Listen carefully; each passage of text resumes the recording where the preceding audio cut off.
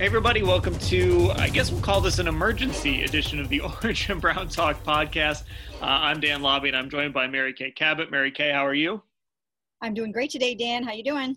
Doing well. And Ellis Williams joining us as well. Ellis, how are you? I'm cool, man. What an odd day. I woke up thinking I was going to Browns practice, then we're not. Then I thought Kristaps Porzingis was going to be playing for the Mavericks, and he wasn't because Luka's hurt, so I thought he'd be out. And then Luka hits a game winner, and now we're podcasting. And for it to be an odd day in 2020 says a lot, but here we are.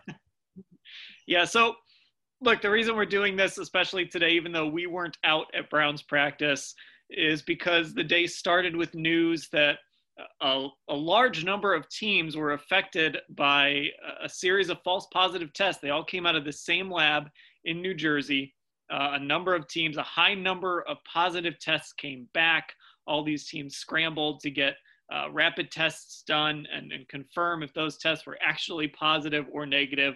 I believe everyone to this point has reported that they were false positives. The Browns, of course, are who we're going to talk about. They had double-digit positive tests, and they have said to this point those tests all have come back as false positives.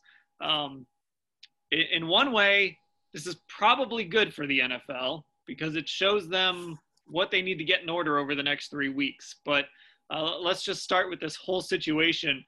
Mary Kay, as this is playing out today, I mean, what was your initial thought, and then kind of as the day went along? Well, my initial thought was I had worried about this from day one. If you guys remember, I've been asking about false positives when we talked to J.C. Tretter. I asked about false positives when we talked to Dr. Vuz, the Browns team physician, and the Browns head trainer, because I've been doing a lot of research on this. And just right before all of that, I had read about a whole batch of tests in Connecticut that were false positives, and some state health department officials just happened to catch it, and 62.5% of the tests were false positive. And so I was kind of worried about that. And I wondered if there would be days and weeks like this. So I can't say that I'm surprised. What I do think is that better to happen now, because now they can put controls in place to see if there's anything they can do about it. All along, I always thought that they should send a certain amount of unsort of swabbed tests out each day to see if they were coming back positive. That was one of the controls that I thought that they should really do, just to make sure everything was cool. But also, I think that they're going to need to reevaluate the lab that this happened with. It's BioReference in New Jersey, and they can't afford another batch of mistakes like this, especially with this season less than 3 weeks away. Ellis, as you're watching this all play out today, I guess, I mean, like you said, such a weird day. And I know for you, like, so much of this is kind of new as far as training camp is concerned. So as this is playing out for you, what are you thinking? Yeah, covering my first draft was one of a kind, we'll say, and this has been a one-of-a-kind training camp. I'll start with this. I know, Mary Kay, you're not one to go out there and take a victory lap, but I'll do it here for you. You've been all over this. You really called this shot. And for, like you said, Dan, the NFL has to be taking a big sigh of relief that this didn't happen leading up to a game. You know, a Saturday before a Sunday kickoff. What a nightmare that would have been. And they really are going to have to look themselves in the mirror here and figure out how something like this becomes 100% avoidable, if that's even possible. This cannot keep happening, and I'm sure the NFL knows that. And it's going to be real fascinating to read the stories that come out from this, you know, as we get into Monday and Tuesday, just from a national perspective on the league and where they move forward with this. Because I agree with Mary Kay. When you really take a second and think about it, it's not shocking. But the NFL was so silent about the possibility of false positives that they didn't address it till they had to, and now they're here scrambling. So again, they benefit from the luxury of time somehow. This worked out, I guess, if you can frame it that way. But it can't happen again. That's for sure. Right. What kind of hits you is today is Sunday. We talk about how we've forgotten what day it is so often. Today's Sunday. So 3 weeks from now, this would have been the opener. So let's say, I mean, how many teams were mixed up in this? And of course, the Browns had a double-digit test. They weren't all players, but what stands out to you is how something like this could affect the outcome of games. And look, you're trying to play this season in the midst of a pandemic. You're already pushing the limits a little bit. And what you don't want is this thing starting to affect outcomes, right? Obviously, there are worse things that could happen. But if you're going to be playing the games, you at least, want the outcomes to not be affected, especially by false positives. So this should be a wake-up call for the NFL. And I believe I saw somewhere that they're going to move up the pregame testing. They're going to actually have it at a time where if somebody does come back positive, they can test again and maybe get them on the field for a Sunday. So, I think what this drives home is we're all still kind of trying to figure this out, right? I mean, you go back to Matthew Stafford. So he had his false positive, and the NFL had to make some changes to their protocols. Jamie Gillen is a guy that had a positive test that was a little weird. He had it weeks before. So it just sort of emphasizes to me that everybody's still kind of trying to figure this out, especially trying to pull this off outside of a bubble. The governor of Ohio had a false positive. Right. So, when the governor's having a false positive, that you're going to have to be very, very careful with all this. I think the thing that was standing out to me before this all happened was I was absolutely amazed. And I actually said this to my husband last night. I could not believe that there were so few positive COVID tests in the NFL. It wasn't adding up to me. It was weird. I mean, they're not in a bubble. They're going home. And here they were testing at a rate so much lower than, the general population. And I know they kind of have a pseudo bubble going on, but I was still shocked that once the pads went on, that the testing, the positives didn't start showing up. So, I just think there are inconsistencies in testing labs. There are inconsistencies throughout the country. And I think it's going to be very, very difficult to get this right and keep control of it. And the other part of this too, that I think might be concerning if you really want to think about it, is if we're getting false positives, are we getting false negatives? I don't know. This is all too confusing. People smarter than me will have to figure all that stuff out. I don't know. Let's talk about the Browns and how this really impacts them, though. Assuming everybody's back, everything's back to normal on Monday or Tuesday. The Browns were able to get onto the practice field today. We weren't allowed to watch it, but they also weren't able to go in pads. It was a shorter practice. They went without pads for the second straight day. We're 3 weeks away from their first game. We're recording this on Sunday. In 3 weeks, they'll be in Baltimore playing a football game.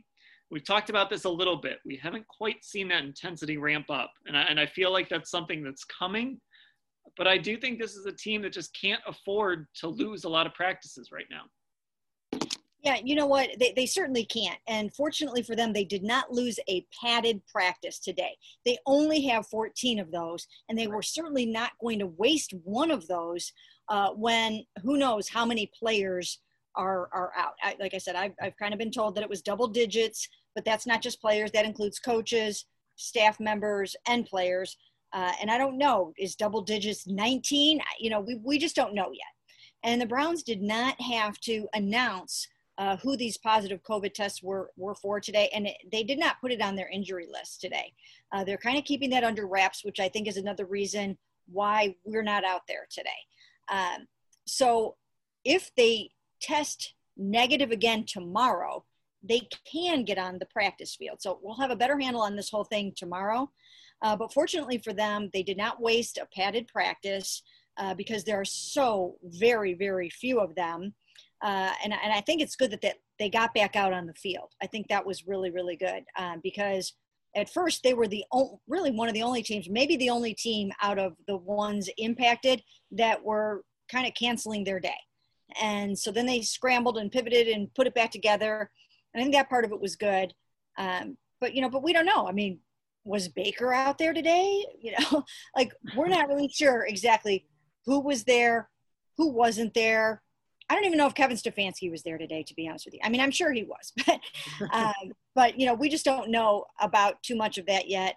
And, let's just hope that that going forward, they can kind of shore this up a little bit, but I don't think it's going to be easy. I think that there's a lot of testing inconsistency from lab to lab, and there's no fail-proof method.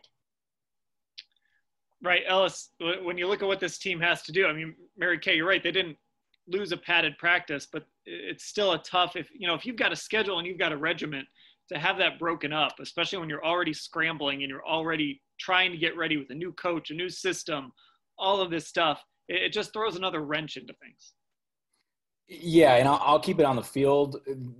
Simply put, they're just running out of time, and they need every day possible to go out there and have this offense running precision routes, timing, just getting used to each other. And I think we're entering a territory where we really need to start worrying about that week 1 game. Now, with no preseason games, I realize that's tough to say, and Cleveland could come out and shock the world and beat Baltimore. But, hoping and wishing for these types of things and then actually seeing it manifest at practice is where it starts. And we haven't seen all that many real crisp, cool, collective, and all-together practices from this offense yet. And again, as I just said, they're running out of time because the defense looks ahead, and that makes sense. They're going to react and be fast, but there's a very specific system Kevin Stefanski's trying to install. Last year, we saw what happens when you try to just let your best players win, and that's not what Kevin Stefanski's about to try and do, but he needs the time to install this system. And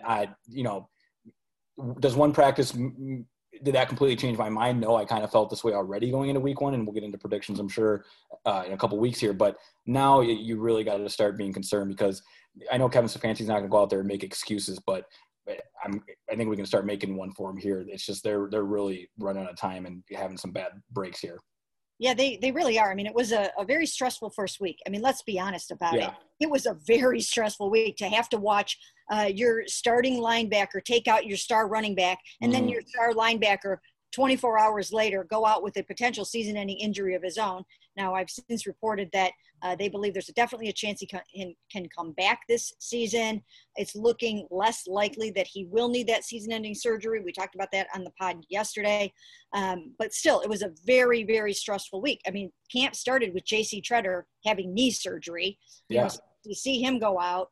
Then you see Nick Chubb leave with a concussion. Then you see Mack Wilson. Then you see Kevin Johnson. That's a tough first week for a first-time head coach. Then you show up on Saturday, and by Saturday night, double-digit people in your organization have tested positive for COVID. Now, who has to start an NFL career like that as a head coach? I mean, it's tough enough to handle this whole crazy situation if you're over there in Baltimore and you're John Harbaugh and you have seen it all and you've been through it all. They're having their own issues over there, by the way. Right. So that's one good thing that the Browns can maybe take heart in knowing that it's not all roses and sunshine over in Baltimore right now either, right? I mean, they've got guys fighting with each other. Earl Thomas getting let go, safety Earl Thomas. That's a big blow at this point in the season. Lamar Jackson hasn't been practicing. He's got a soft tissue issue of some sort.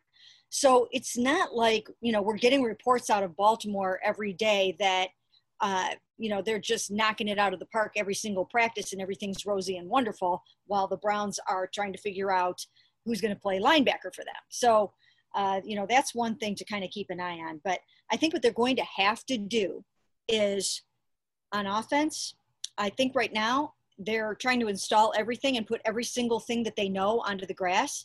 And they're going to have to get to the point pretty soon where they're going to have to start picking and choosing what they can do really well. And they're going to have to leave the rest behind for right now. And they're going to have to probably, run the ball really well and have some really good running plays that they feel good about. And then in the passing game, simplify it so that Baker's not thinking too much, the receivers aren't thinking too much, and they can play some fast and sound football. Right. Look, handing the ball to Nick Chubb and Kareem Hunt is not a bad strategy. I think we've seen that. And also Earl Thomas, buddy, stay off Instagram. Cost yourself a lot of money by going to Instagram yesterday. All right, we're going to take a quick break, and then we're going to talk about a roster move that the Browns made today. I'll tell you about Football Insider. And we'll talk about that on the other side.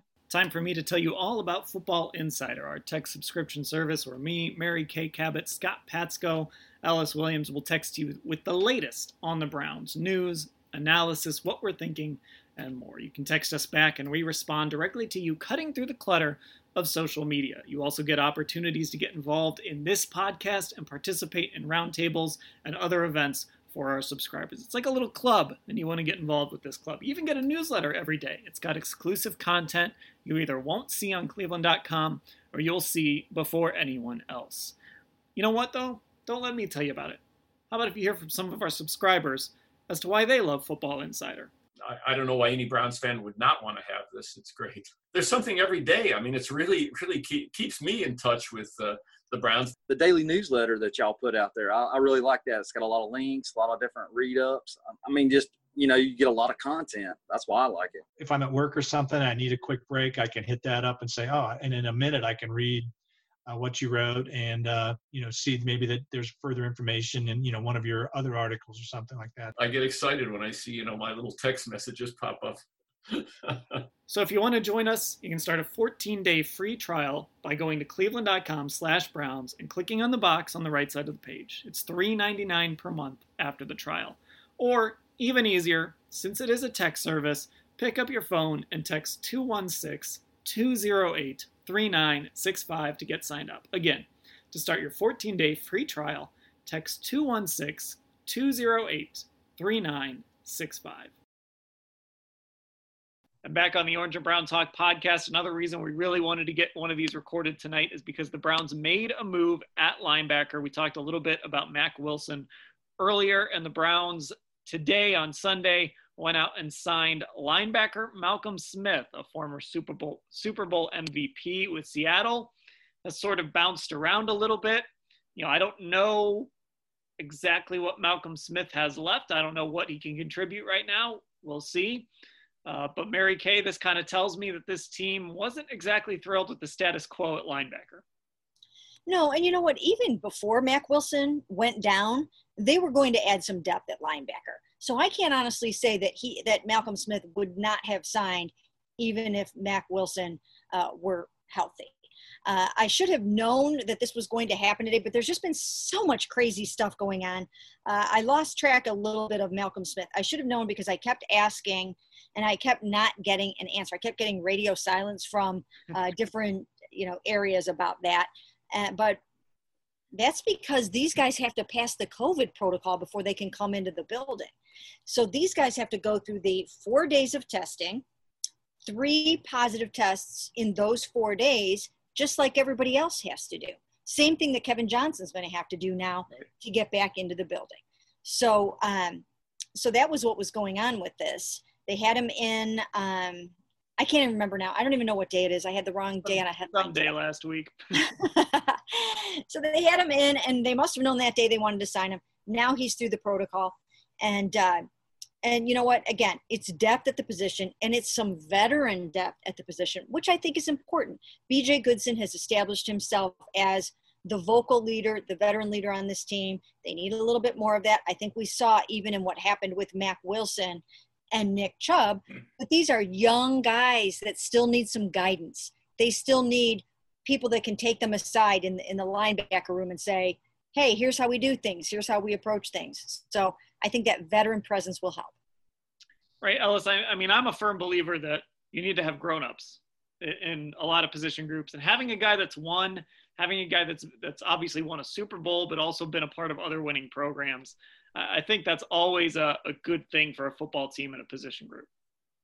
Yeah, and that is going to be the role he'll fill immediately. As Mary Kay was saying, that veteran presence. He's a 31-year-old backer, played 4 seasons in Seattle with the Legion of Boom, Super Bowl MVP, I'm pretty sure if I'm remembering. And if I'm remembering right, he picked off that tip pass from Colin Kaepernick to Michael Crabtree that Sherman got a hand on in the NFC Championship. And then we got that don't try with a sorry receiver like Crabtree moment. Sidebar there. Point being, like you said, Dan, I don't know what he has left. I'm excited to go and watch the tape on him at some point this week, which I plan on doing. But he's been on 2 teams. In last year, he had 4 tackles in those 2 on those 4 teams, started 1 game. Now, is that injury related? Is that he just couldn't get on the field stuff? That's the stuff I need to figure out about Malcolm Smith. But that those years of experience is something you can't take away. He knows what championship football is. He's 5 years older than the oldest linebacker on the roster, which is B.J. Goodson, I believe. And that says a lot. And that's exactly what he's going to bring, I'm sure, to Cleveland right away. And then if he can contribute on the field, that's going to be a bonus. But you're exactly right, Mary Kay. They needed to do something at this spot. And just from the pedigree, Malcolm Smith checks a lot of boxes. I will say, however, and I've just been saying this for so long, I really do wonder, what does he bring to the table that, that Clay Matthews would not have? I know that Clay Matthews is significantly older, but to be able to produce 8 sacks last season, I feel like he still have to have something left in the tank. And I don't think he graded out very well. And I keep thinking I have to go back and look at grades and stuff like that on him. And I don't necessarily think for whatever reason he was a fit for this particular defense. But I guess I would have to say I'm still a little bit disappointed that they did not bring him in for a look, for a tryout, just to see what he could do. Yeah, it's interesting. I mean, Clay is more of a, he's definitely more of an edge rusher at this point in his career. And, I'm a little surprised. I would think this team would want to add more edge rushers if they could. And of course, look, there's the low hanging fruit there of his name is Clay Matthews, right? He's the son of a legend of the football team. That can't be the only reason you sign a guy, but it's not bad PR. I am a little curious that they haven't kicked the tires on him yet that we know of. But Malcolm Smith is the guy. And so, you add a veteran to that linebacker group, and I'm curious to see sort of how he mixes in over this next week when we get to watch practice again, likely starting on Monday. Anything else you guys have to add before we go? Nothing? All right, perfect. That'll do it for this edition of the Orange and Brown Talk podcast. We will be back with you on Monday after practice, or if you're listening to this on Monday, later today after practice. Remember to subscribe wherever you get your podcast, so this will show up right on your phone as soon as I hit publish. And for Football Insider, text 216-208-3965 and get that 14-day free trial. It's a perfect time to try it out because we have lots of camp stuff coming your way on Football Insider. So for Ellis and Mary Kay, I'm Dan. Thanks for listening, everybody.